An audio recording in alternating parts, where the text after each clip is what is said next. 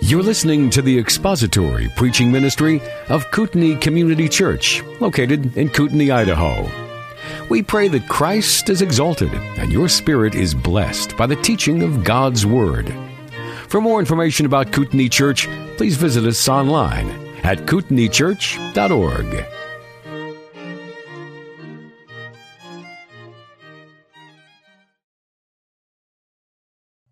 So, there's a really, really good chance we'll finish chapter 9 this morning. I heard that. I think we've only got 2 or 3 verses to go. No, we've got 7. We'll make it. So let's take a moment and read through chapter 9 from verse 19 through the end of the chapter, where Paul declares again what he said in verse 1, that he's free. And we're going to see how this chapter ties itself up, or is tied up by Paul in ministering to this wayward group of Corinthians who, as we've talked about before, seem to be able to get everything wrong. So verse 19, chapter 9 of 1 Corinthians, verse 19. For though I am free from all men, I have made myself a slave to all, that I might win the more. And to the Jews I became as a Jew, that I might win Jews. To those who are under the law as under the law, though not being under the law, that I might win those who are under the law. To those who are without law, as without law, though not being without the law of God, but under the law of Christ, that I might win those who are without law. To the weak I became weak, that I might win the weak. I have become all things to all men, that I may by all means save some. And I do all things for the sake of the gospel, that I may become a fellow partaker of it. Do you not know that those who run in a race all run, but only one receives the prize? Run in such a way that you may win. And everyone who competes in the games exercises self-control in all things. They then do it to receive a perishable wreath, but we an imperishable. Therefore I run in such a way as not without aim. I box in such a way as not beating the air, but I buffet my body and make it my slave, lest possibly, after I have preached others, I myself should be disqualified. So Paul, this morning, we're going to look at a couple of things, quite a few things actually. We finished up with verse 19 last week, where Paul declares that though he is free from all men, he intentionally, purposefully made himself a slave to all, so that he might win more. He waived his rights that he was given as in the second birth, the rights and freedoms that Christ brings to every one of us as we become believers by God's sovereign grace. Paul waived them. He had a job to do, and he wasn't going to cause people to stumble because he insisted on his rights. Do we see people insisting on their rights today?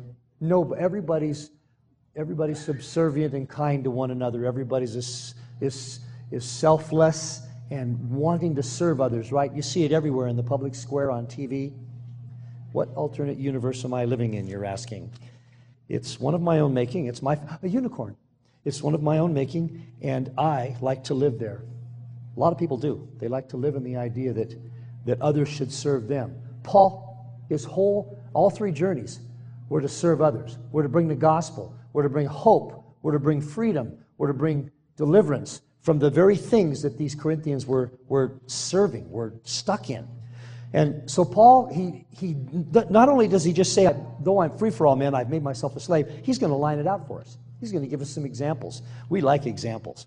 So verse 20, he says, in this vein, where though I am free for all men, but I've made myself a slave to all, the first group I made myself a slave to, he says, to the Jews, I became as a Jew. Now, isn't Paul a Jew? He's a Pharisee. He was a Pharisee. He was Jewish. He was born. He's a Hebrew of the Hebrews, he says. What do you think he's talking about here? Well, the gospel covers everything. The gospel makes us all children of God as we trust in Christ and are born again through the sovereign work of God. So Paul says, I'm a believer, I'm free from all men, I'm a slave to no one, but to the Jews, whom I actually am one, I'm going to become as a Jew so that I might win the Jews.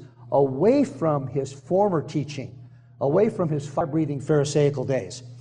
To those who are under the law, as under the law, though not being myself under the law, so that I might win those who are under the law. So now we move into a section of comparisons. Sometimes when we see these comparisons, we make assumption that because so-and-so is this or does this, he is not that or will not do that. And that's not what Paul's going to be doing here. He's not making statements about what he is, so much as he is talking about what he will do in order to further the gospel. Now, I'm going to state this at the outset, and we'll see it as we go through this. Paul will never compromise Scripture. He will never compromise the truth. He may become a Jew to those who are Jews. He may act as those he may come to those who are under the law as under the law.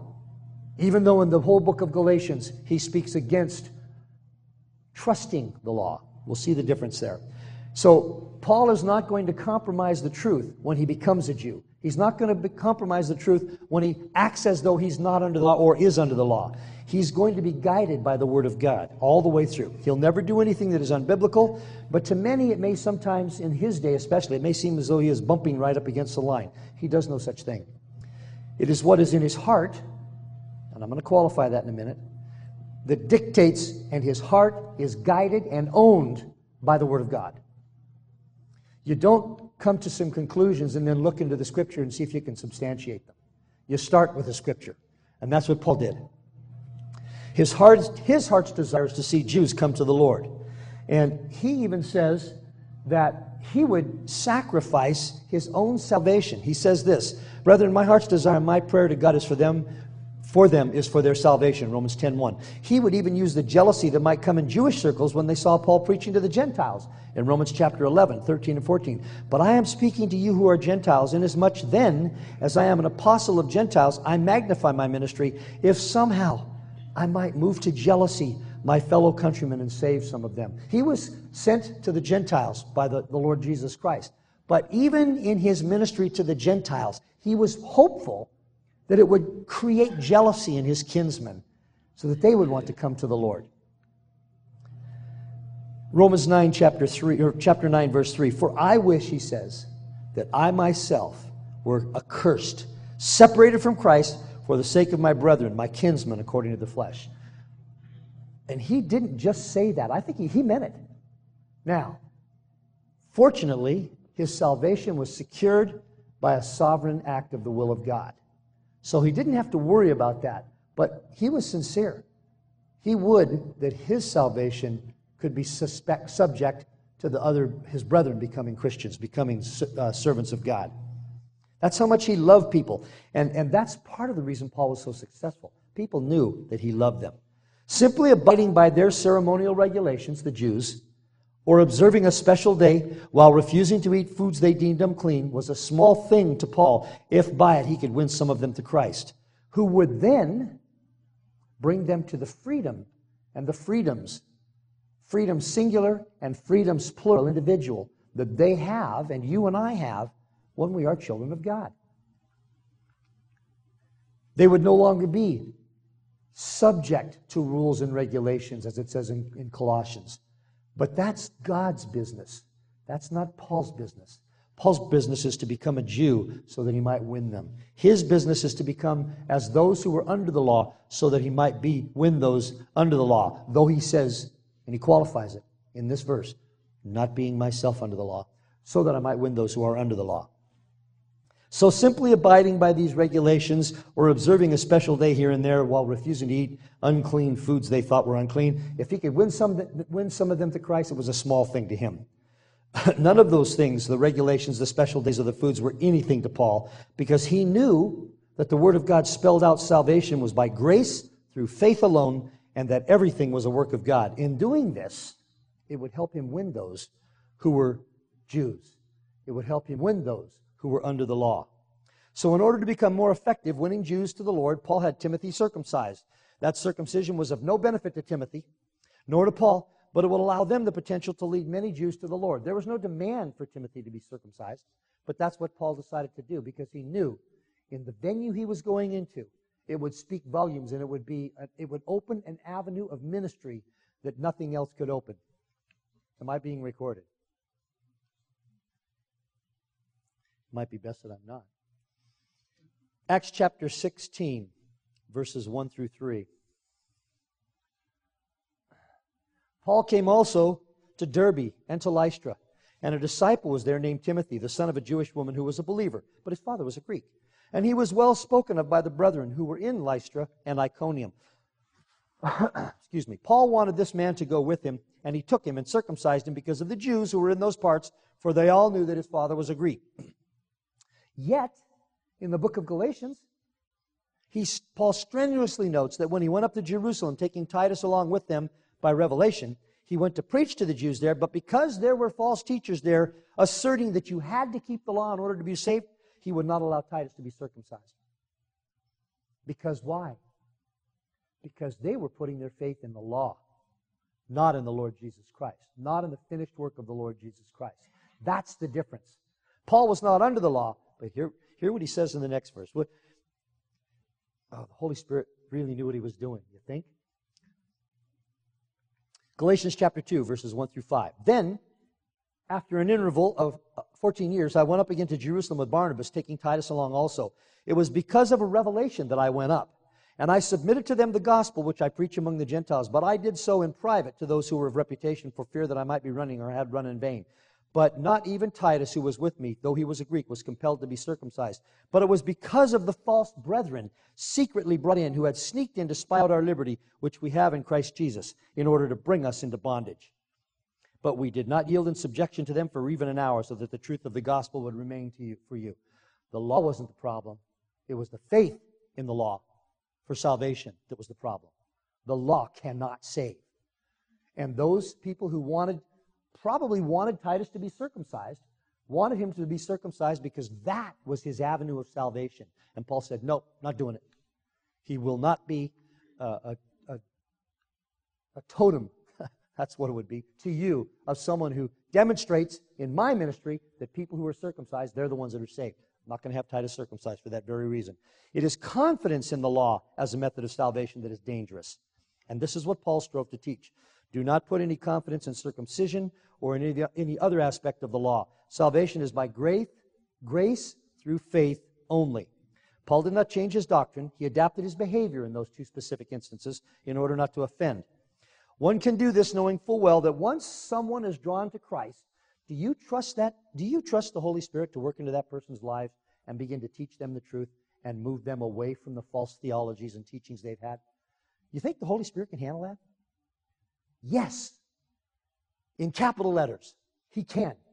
So, if you find an opportunity to submerge your freedom in Christ, not violating the doctrine of the Word of God, but to submerge your freedom in Christ, so that you can bring someone who's under the law, who is a Jew, to the salvation of the Lord Jesus Christ, you can then trust Christ and the Holy Spirit and the Father through the Word of God to work in their lives and bring them to the freedoms that it talks about in Galatians chapter 5. Stand firm in your freedoms. He will win their heart and change it so that they will recognize that their salvation is an awesome gift of a benevolent and loving God, a gift that they have no right to receive, nor do we, but that has been bestowed upon them solely at the discretion of a sovereign God, the sovereign King of the universe.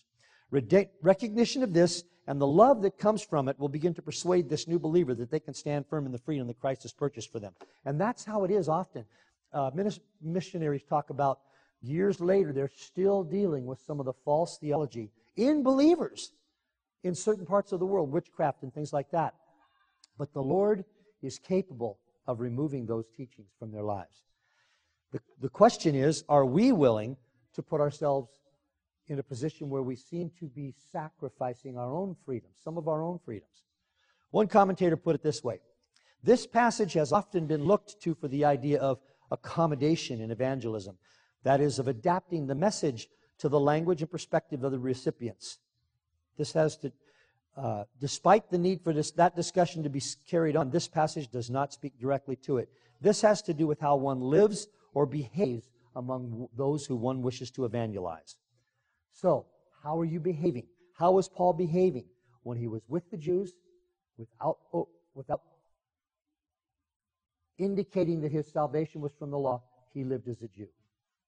When he was with those who were under the law, Even though he says, I'm not under the law, I lived as under the law in order to win more. Any questions, comments? Our freedoms in Christ are wondrous things, but they're not to get in the way of the opportunity to win others to Christ. And it's a wonderful thing when you can accommodate someone and see them come to Christ and then watch step by step as the light bulbs come on throughout their through the grace-to-grace sanctification that will occur in their lives. And then in verse 21, he says this, to those who are without law, speaking of the Mosaic law, as without law, though not being without the law of God, but under the law of Christ, so that I might win those who are without law. He never moved away from the moral and biblical law of Christ. To the Gentiles who did not have the Mosaic law, he lived as one without the Mosaic law. But he makes it clear that he did not abide under the law, and that he abode under the law of Christ. He did abide under the law of Christ. And that the law which comes from the heart, enabled and put into action by the Holy Spirit in the life of the believer, is a code that would daunt even the most noble of Old Testament believers. The Old Covenant said, do not murder. The New Covenant warns against inordinate anger and calling a brother a fool. It says this, you have heard that the ancients were told, you shall not commit murder, and whoever commits murder shall be liable to the court. But I say to you that everyone who is angry with his brother shall be guilty before the court, and whoever says to his brother, you good for nothing, or you moral fool, shall be guilty before the Supreme Court, and whoever says, you fool, shall be guilty enough to go into the fiery hell. Which is easier? Not murdering? Well, I probably shouldn't ask, but I'm guessing nobody in here has ever murdered anybody, other than things that need murdering, like steers and pigs that perform very, very obvious services for us on our dinner plates. And I see it all the time. I can't believe how often believers call other people idiots, fools, stupid, dumb. Don't do that. Just don't do that. The Old Covenant said, Moses commanded the Israelites not to commit adultery, but Jesus took it to the next step, warning his followers that that lust, which is the precursor to adultery, must be avoided as well. Matthew chapter 5, 27 and 28. You have heard that it was said, you shall not commit adultery. But I say to you that everyone who looks at a woman with lust for her has already committed adultery with her in his heart. Can the law stop you from doing that? But can the Holy Spirit? Can the Word of God? Can the influence and the work of the sovereign God of the universe in your life? The law can't stop it. But Paul was willing to come to those people as without law in order to win them to the moral law of Christ. And then the Holy Spirit would change them step by step, day by day, grace to grace, becoming more and more like the Son of God. Maybe not at a speed we want. Maybe we think it should be faster. Maybe they need to get rid of this. How come they're still doing this? How come they're still... Let us turn the focus inward. Romans 13:8 and Matthew 5:17, we'll get to those. When with the Gentiles, Paul identified as closely as possible with their customs, but he never would violate the moral law of God, the moral law of the Lord Jesus Christ. In this, everything he did was guided through the Word of God by love for the Gentiles. Romans 13:8, he says, owe nothing to anyone except to love one another, for he who loves his neighbor has fulfilled the law. And then Matthew 5:17, Jesus said, do not think I came to abolish the law of the prophets. I did not come to abolish, but to fulfill. And Romans 13:8 says that when you love your neighbors, you're fulfilling the law. And thus, loving one another fulfills the law. Galatians 6:2 specifies that the law of Christ includes carrying one another's burdens. And so, not being under the Mosaic law, but being under the law of Christ, that changes everything.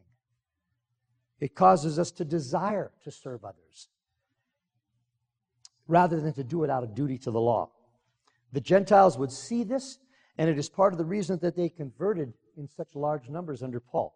Paul loved them, and they knew it. He agonized over them, and they knew it. He wrote to them, he begged them, he pled with them. He lived it amongst them, and they knew it. Have you ever heard the saying that your walk is talking so loudly I can't hear your talk? Or some version of that. Maybe I butchered it. The point is, what we do often, more often than not, speaks far more loudly to people than what we say. Any comments about verse 21? You're all laughing. You know we're not going to make it to the end of the chapter. Verse 22. Okay, so he's becoming a Jew to those who are Jews. He's living as though he was under the law, though not being under the law, he says, to those who were under the law. To those who are without law, he acts, he behaves, he satisfies their need to hear from him, but not without the law of God or the law of Christ. And now he says, to the weak, I became weak, that I might win the weak. I have become all things to all men, so that I may by all means save some. To the weak, he says, I have become weak. The weak have been identified variously as those without the power of understanding. To those Paul would give repeated teaching as necessary to bring them up to the understanding of the gospel so that they might be freed by it. We can see this in the Corinthian church where he reminds them again and again of things that they should have known. Do you not know? And I'm going to tell you again. And Peter talks about, I should have looked that up. He says, this is a paraphrase, but he was not ashamed to bring again to them the basics of biblical Christianity. The basics. We should always be concerned about staying abreast of the basics of biblical Christianity. We can see this in the Corinthian church, as I said, where he reminds them again and again. It has also been suggested that he was referring to those with extremely sensitive consciences, such as the believers spoken of early in this epistle who were damaged by their brethren going into the temples of the idols to partake of the meat there. And because of that connection, that context, if you will, that book context, that's a very likely possibility. In this case, he would have accommodated their weak consciences and not violated them, just as he said earlier. He wouldn't have gone into those temples and partaken of those meals in the idol temples. He wouldn't have, because it would have seared their consciences. It would have damaged their consciences of the weaker Christians. In either situation, whether it is a weak brother or someone who needed extra care to help them understand the gospel, Paul would accommodate this. He would bring the gospel in every way, shape, or form until it was clear that people were rejecting it out of sheer, they were just not going to come to God. But to those who were truly seeking, who were not understanding, he would cover it in every which way necessary in order for them to be able to come to a knowledge of the Lord Jesus Christ. Any comments on verse 22? Verse 23. I do most things for the sake of the gospel. No. I do all things for the sake of the gospel so that I may become a fellow partaker of it. Paul summarizes here what he first stated in verse 19. Actually, he alludes to it in chapter 9, verse 1. But he summarizes what he first stated in verse 19, that he became a servant to all. He does everything for the sake of the gospel. He would not change truth, nor would he compromise principle, but he would condescend to whatever level was necessary within the moral law of Christ to bring people to the Lord. He would restrict his liberty. He would go the second, the third, and even the fourth mile. He would make sure that the only thing that offended those that he brought the gospel to was the gospel itself. His manner and his practices would not be the culprits in driving people away from Christ. He did everything for the sake of the gospel so that he might share in its blessings with others. One of the problems I have when I'm working with people, is I talk over them. I don't listen carefully. I don't wait. Or I'm busy thinking of a reply rather than really paying attention. That's a terrible habit. That's not a good way to bring the gospel to people. You need to hear their heart. You need to hear what's going on in their lives, what's happening to them, and then think about it. Take time. And so that's one of these things I'm trying to learn. One of the things I'm trying to do for the sake of the gospel, to stop being there with a ready answer. I've got an answer for that. Do you know that people aren't always looking for answers to their problems? Especially you husbands. I have to remember that. My wife isn't always coming to me for a solution. She just wants to talk. She's very capable of figuring out the solutions herself. Probably far more capable than I am. She just wants, a board to bounce this off of, and to respond and to encourage and to love and to suggest maybe, but to listen. And so those are some small things, but those are some small things that we can do, that we can be more accessible, more able to bring the light of the gospel into people's lives. When they know you're really interested in them, when they know you really care, they're more likely to open up to you. They're more likely to come to you. That was kind of a verse 23 anecdote, if you will. What do we do for the sake of the gospel? And then he says, so that I may become a fellow partaker of it. He would make sure, I said, the only thing that would offended people was the gospel itself. His manner and his practices would not be the culprits in driving people away from Christ. He did everything for the sake of the gospel and so that he might share in its blessings with others. And that's what church is about. That's what a body of believers is about. We're sharing with each other. We're fellow partakers of the gospel. And we are responsible to one another. We are here in a manner that we are each other's sounding boards, if you will. Friends, neighbors, not just acquaintances. And we do that for the sake of the gospel as well. And one of the things that really will really extend the effect of the gospel into the world is when people see how they love one another. See how they love one another. That's something that it's very difficult to argue with. When the world sees a group of people who really care for one another. Not from the same family. Actually, from the same family, that's probably more important sometimes, and harder. Any comments or questions about verse 23? Verse 24. Do you not know? Another one of those. That those who run in a race all run, but only one receives the prize. Run in such a way that you may win. Setting up a contrast in the way races are run here. Paul alludes to the Olympic and the Isthmian Games. The Corinthians would have been very familiar with the Isthmian Games because they were held in or near Corinth it's been said variously every 2 years or every 3 years, but every few years there were competitions, races, second only in importance to the Olympics, held in Corinth. Then as now, athletes trained for months and years ahead of the games. They denied themselves things that would reduce their abilities. They ate properly, they slept properly, and they practiced, and exercise. And at the end of all this training and all this self-denial and all this work over years and years of time, they won a pine wreath. I got a chainsaw. You want a pine wreath? I'll get you one. I could probably do it with a machete. 5 minutes, you got a pine wreath. Well, there was more to it than that. They won lifelong notoriety and fame. Many of them were treated like gods and goddesses. Can you say Hollywood? You don't want to say Hollywood? Got it. Okay, don't say Hollywood. I'll say it for you. Kind of chokes me to say it. Sounds like today, doesn't it? But in the final analysis, what they won and what the athletes of today win are prizes and adulation that are temporary at best. Do you remember who won the 200-meter freestyle in 1978? Who was it? You're not telling. I don't. Now, there are some names that are famous that stick in our minds and some that no longer self-identify as Olympic athletes, but that's another story. But for the most part, we don't remember. They won short-term adulation, short-term fame, and it's gone like a breath, like the flowers in the sun in the next day, the grass in the sun in the next day, as the Scripture talks about. In the races then and the competitions then as now, there's only one winner. With regard to the Christian life, everyone who disciplines themselves to run the Christian race can win. And we're not talking about a participation trophy. This is a real crown that God says you can win, I can win, by disciplining ourselves to run as someone that will win. And that word win is an interesting word, and we will get to that.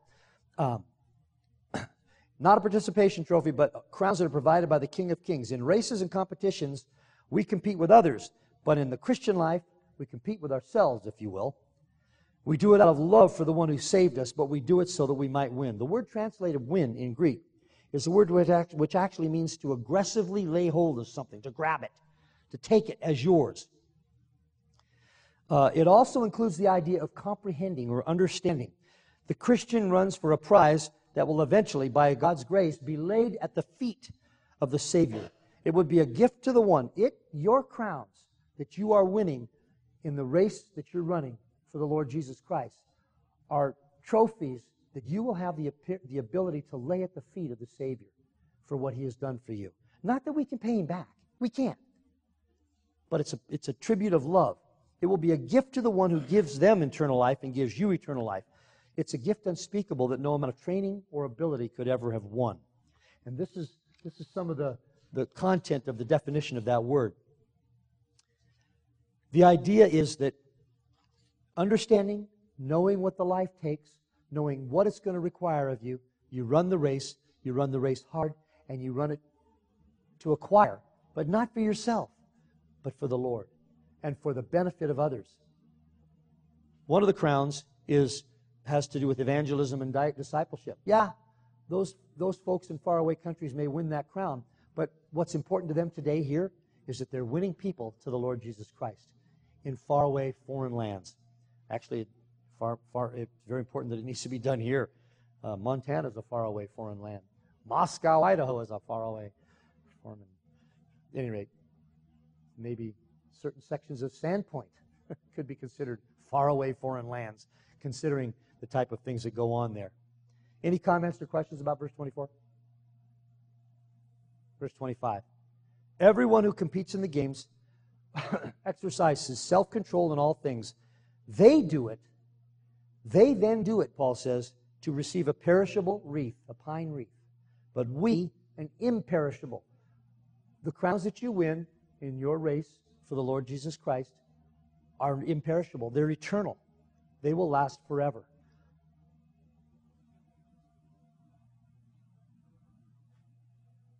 For this perishable, time-bound crown, those who would compete in the games exercise self-control in everything they did.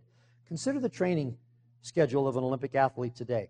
One typical schedule started at 6 a.m., packing the equipment for the day, a breakfast of almond milk, cinnamon, bananas, blueberries, and dates with tea and water. Where's the Cocoa Puffs? And the bacon? I mean, really? Nowadays, athletes often have to commute, and so it can include as much as an hour to an hour and a half drive. The morning workout, which can last as much as 3 to 4 hours, and will include running, weight training, and aerobics, and other specific exercises to the competition they're going to be in. Now lunch, which is usually nothing like a trip to McDonald's. It will include protein and fruit. 2 p.m., second workout. 2 to 2.5 hours in the gym, which again include weight training, running, aerobics, and other methods of exercise appropriate to the competition they'll be in. Pre-training snack, English muffin with 1 teaspoon of peanut butter. Tablespoon of peanut butter. Why did I focus on that? Because I like peanut butter. After this, dinner, and then an early turn-in, only to repeat it the next day.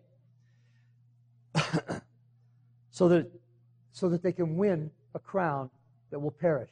So that they can win fame that will go away. So that they can win adulation that will be short-term. Is it kind of blurry a little bit?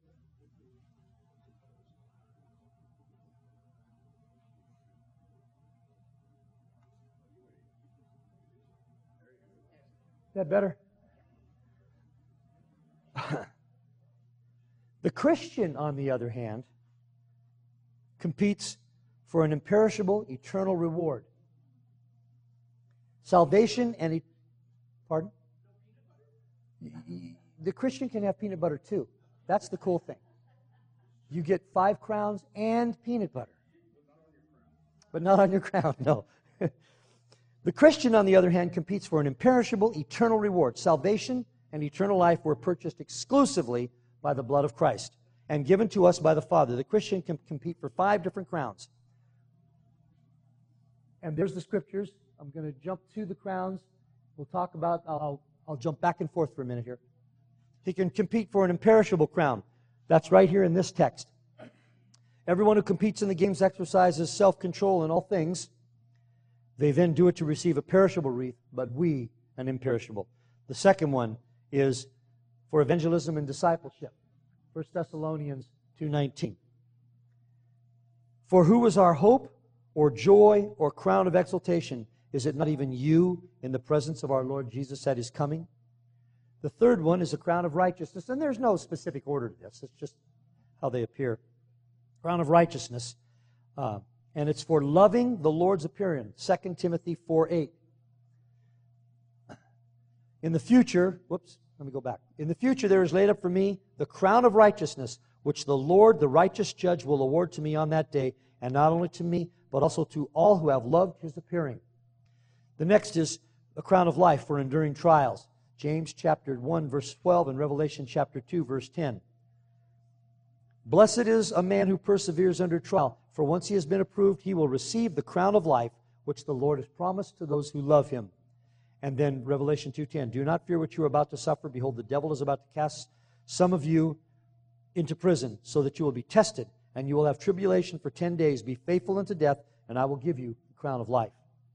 And then the last one mentioned is 1 Peter chapter 5, verse 4, which is for shepherding God's flock faithfully.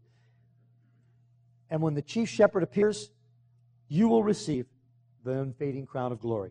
So those are 5 crowns. They're imperishable. They're eternal. They're rewards that your Savior wants to give to you as you discipline yourself and run the race in the Christian life. Not participation awards, but real, genuine value that you can lay at the feet of the Savior and love Him for it, love Him with it. The training includes study of God's Word, fellowship with other believers, regular confession, repentance, and the application of the teaching into your life, among other things. That's what the crowns that God wants to give us require, the discipline necessary to win them. Whatever endeavor we take in life, in order to do it well, it will require self-discipline and training. And we must voluntarily, in many cases, restrict our liberty. When we would rather be sleeping, we should be out pounding the pavement. The Greek word that is translated competes is the Greek word from which we get the word agony, agonizo.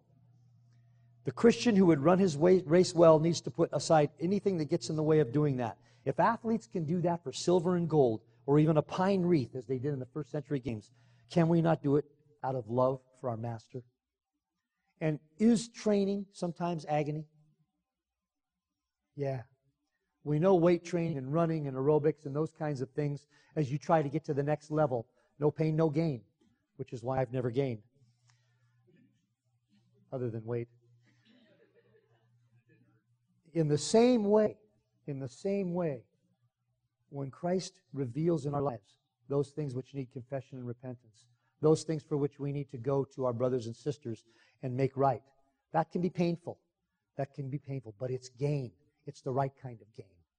Repentance, training, confession, study of the Word, fellowship, digging deep, understanding, studying, concentrating, and asking God to reveal it into your life so that as the needs become evident in your life to turn from or turn to, you will do it by the grace of the Holy Spirit. Verse 25, any questions, comments? We're going to make it. Verse 26. Therefore. Now what's that therefore? It's therefore what came before. All of those verses before. I run in such a way as not without aim. I box in such a way as not beating the air. The Christian must have a goal in mind. Paul says not to run as someone running aimlessly, like a chicken with its head cut off. His goal was to minister to as many people as he possibly could. It was to submerge his own freedom in order to give others the freedom that can be found only in Christ. And to that end, he disciplined himself. He studied, he wrote, he traveled, he counseled, he disputed. And in his day, travel itself was a horrendous undertaking. It's not like today, although it can be difficult as well today. But back in those days, that was a serious undertaking. And what Paul did to bring the gospel through those missionary journeys to people all over the known world at the time was remarkable. And those people knew it, that he brought, the folks that he brought the gospel to, they knew it. To that end, he disciplined himself. He did not let himself be caught swinging at nothing. He had a target in mind every day. He was not a shadow boxer. In Paul's letters, 12 different times he makes reference to athletic contests in some way, shape, or form. He talked about runners, boxers, gladiators, chariot racers, and trophies. Throughout history, this is a metaphor that always carries implications to that people will understand. In every culture, People understand the metaphors related to sports and to endeavors like that. And so it's a good one. If a person sits indoors and thinks about how good those vegetables are going to taste, but he never plants a garden, he is figuratively beating the air. He's shadow boxing. He's working without goals. He has no goals. We're not to be that way. We're to run in such a way and box in such a way as not beating the air and run in such a way as not without aim. If you're running the 100-yard dash and the tape is there and you run this way, the fastest anyone has ever run in the history of the universe, do you win? No, because you got to break the tape. You got to run across the finish line. You made it to the corner coffee shop in 9.1 seconds, but it doesn't help. You have to have a goal. You have to run in such a way as not without aim and box in such a way as not beating the air. This is an interesting metaphor, and I think it's one that we all get, don't we? It's really, really common. It was common back then. It's been common throughout the centuries. Any comments about verse 26? Closing the chapter. The Christian. But I discipline my body, and I make it my slave, so that after I have preached to others, I myself will not be disqualified. Verse 27. This chapter closes with Paul encouraging the Corinthians, and by extension us, that we must, as he did, discipline his body. He said he made it his slave. The word translated discipline is actually, very interestingly, a word that came from this concept of giving someone a black eye. He kept his body under. He made it his slave. And sometimes it feels like you got to slap yourself around a bit, doesn't it? Don't do that. Knock it off. Don't tolerate those kinds of things. That's what Paul did. He did not want to be disqualified from winning the prize or prizes that the Lord had ready for him at the end of his race. This is most certainly not about losing his salvation. That's not what he's talking about. The word is actually from the Greek word which is for disqualified, which is what judges would do in races and competitions in which should someone not win the prize. Should they compete improperly, or should they simply not win when they have to make a call? And it's talking about the prizes, not the salvation. He wanted to practice what he preached. In the book of Galatians, Paul castigates the Galatians who apparently had abandoned their race. It was disobedience, not disciplining themselves and keeping their bodies under, that caused them to stop running. You were running well. Who hindered you from obeying the truth? Let me start over again. You were running well. Who hindered you from obeying the truth? This persuasion did not come from him who calls you. A little leaven leavens the whole lump of dough. Stay in the Word. Drop everything through the sieve of biblical theology. Everything that comes into your life, so that you aren't hindered from obeying the truth by the wrong kind of persuasion. The Galatians had allowed their self-discipline to fall away. They stopped being persuaded by the Word of God and began to be persuaded by the words of men.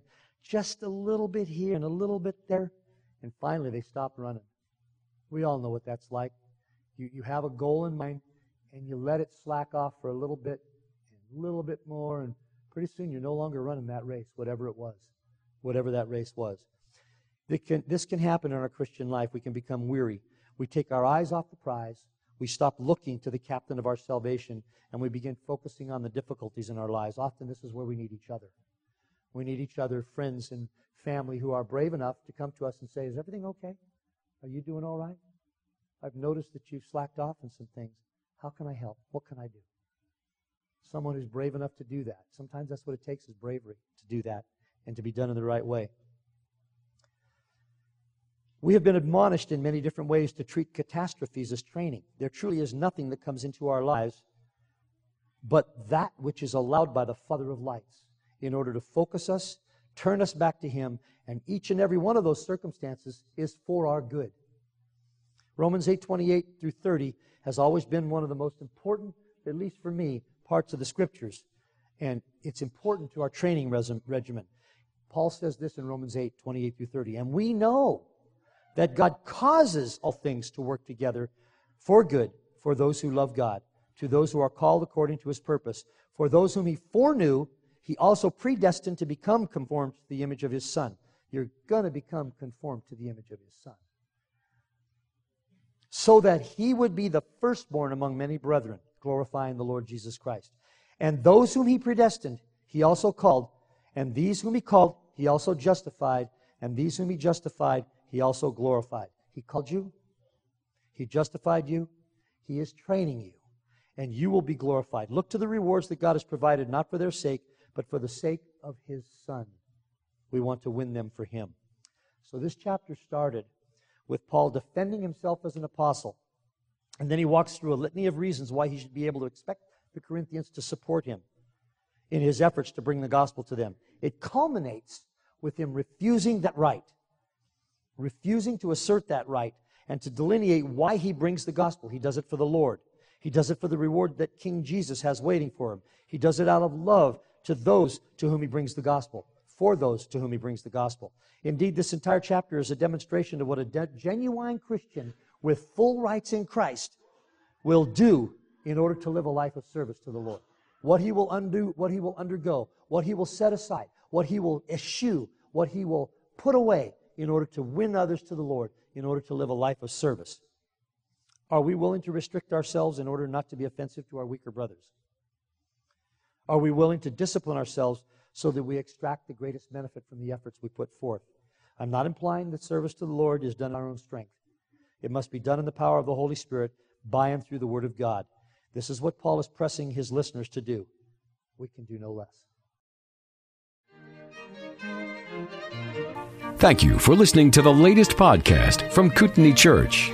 If you'd like to learn more about Kootenai Church or to donate to our church ministry, you can do so online by visiting kootenaichurch.org. We hope you enjoyed this podcast and pray you'll join us again next time. Once again, thank you for listening.